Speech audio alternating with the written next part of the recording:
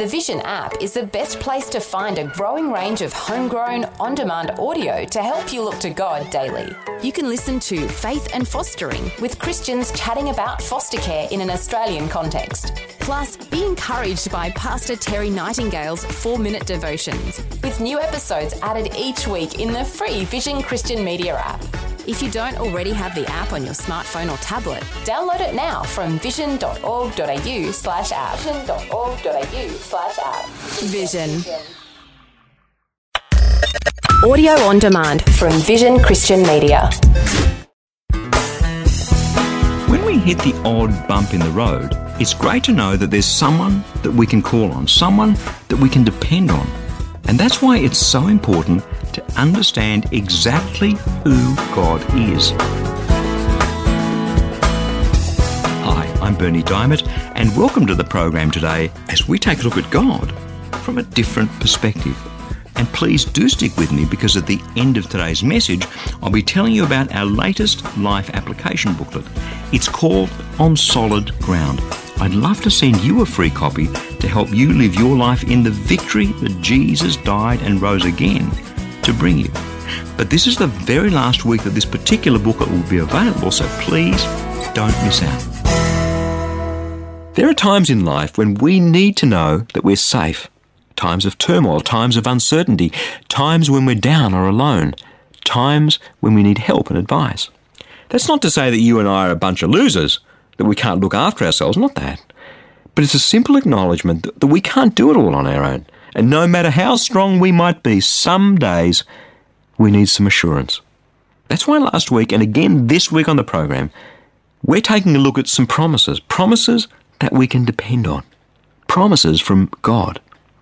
Last week we looked at 5 awesome promises from God about what He would do for us. And this week we're going to take a look at some more promises from a bit of a different angle. Promises about who He is. And they're important because at the end of the day, if you and I are going to trust anyone, that trust is rooted in who they are, isn't it? And the more we know who they are, the more we know whether or not we can trust them. Now, you may have heard me in the past talk about a man called Graham. This man had a huge influence in my life. When I was serving as a captain in the Australian Army, he was a colonel set over me. He was my boss. I got to know him, and eventually we both left the army, and together with another man, a guy called Mark, we formed a consulting business in the information technology industry. Now, Graham is 20 years my senior, and he mentored me for the best part of 2 decades. The man was perfect by no means, but then again, you're not, and I'm not. But he was probably one of the smartest and wisest men I have ever known. And Graham had the patience to invest in me. Now, I used to talk over the top of people. He had to teach me to be ahead of the game. He had to teach me to think ahead as a leader, to anticipate, to collaborate, to deal with difficult people. And much of the practical stuff I share on this program from day to day has its genesis in the mentorship and the guidance that Graham gave me and invested in me over almost 2 decades.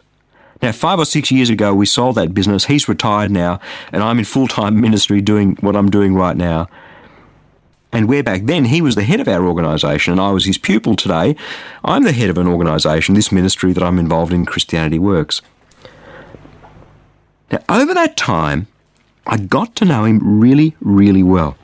We each have our different approaches, we each have our different styles, but I would trust this man with my life. And I still call him for advice and input and to talk.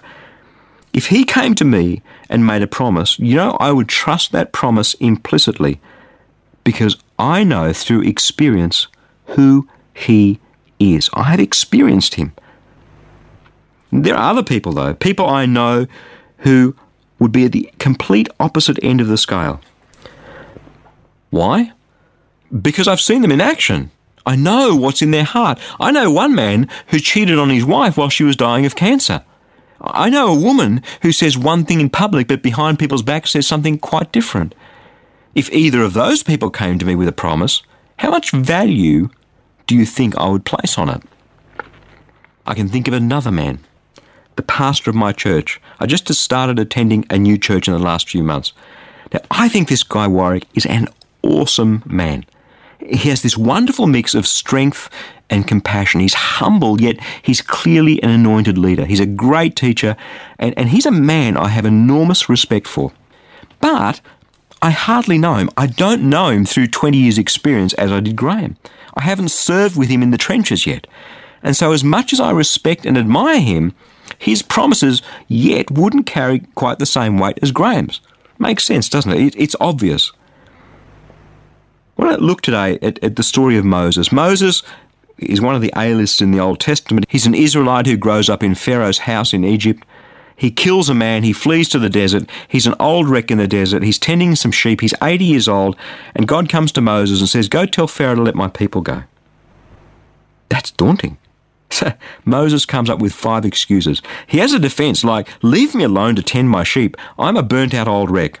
And the first defense is, well, the Israelites would never listen to me. Who am I? Who will I say sent me? It's not an unreasonable thing to say. Let's have a look at it. Exodus chapter 3, beginning at verse 11.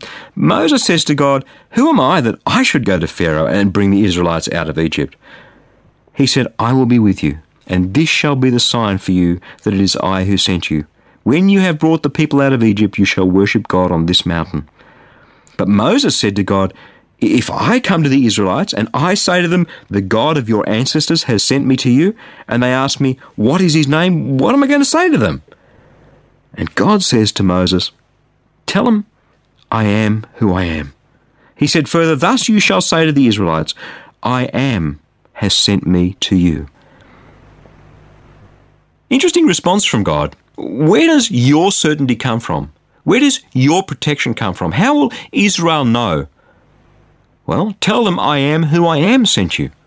Why would that make a difference? What benefit is that odd response? God is relying on his very character. God is relying on who he is. And see, sometimes the problem is we don't know who he is. Of course we know the story. Probably God did use Moses to bring his people out of slavery through the Red Sea, through the 40 years in the desert, into the Promised Land. Over and over after that, you read in the Old Testament, God saying to his people, "I am the Lord your God who brought you out of the land of Egypt to be slaves there no more.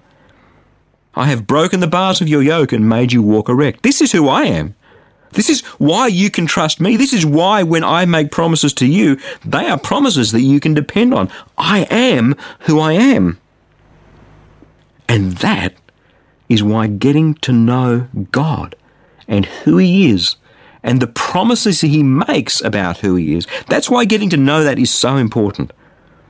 That's why my life has been transformed and continues to be transformed, because I've taken the time to get to know the God who reveals himself to us in his word, the Bible.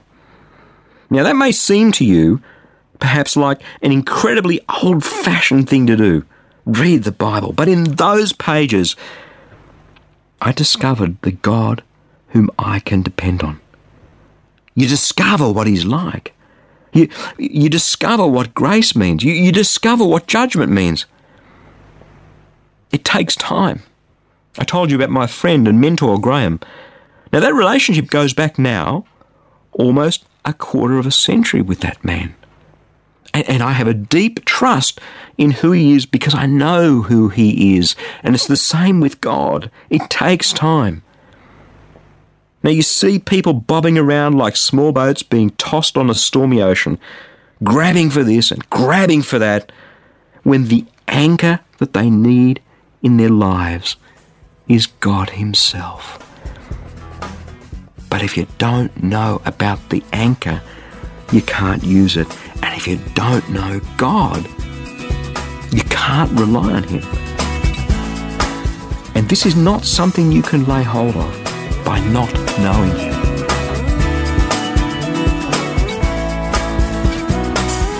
With all that we have going on in our lives, it's easy to feel like a small boat on a big ocean, being swamped by huge waves. What we need is some solid ground beneath our feet, something we can truly depend on. That's why I'd love to send you a free copy of our latest life application booklet. It's called On Solid Ground, and it's full of life-changing, practical Bible teaching to help you live your life in the victory that Jesus died and rose again to bring you. In fact, at the end of each chapter, you'll find a series of life application questions to help you think through and apply God's Word right into the realities of your life. You can request your free copy right now. Either stop by at ChristianityWorks.com or give us a call toll-free on 1300 722 415 and we'll send your booklet straight out to you in the post. But this is the very last week that it'll be available, so don't miss out. Again, that's ChristianityWorks.com or 1300 722 415. Thanks so much for joining me. I'm Bernie Diamond, and I'll catch you again same time tomorrow with a different perspective.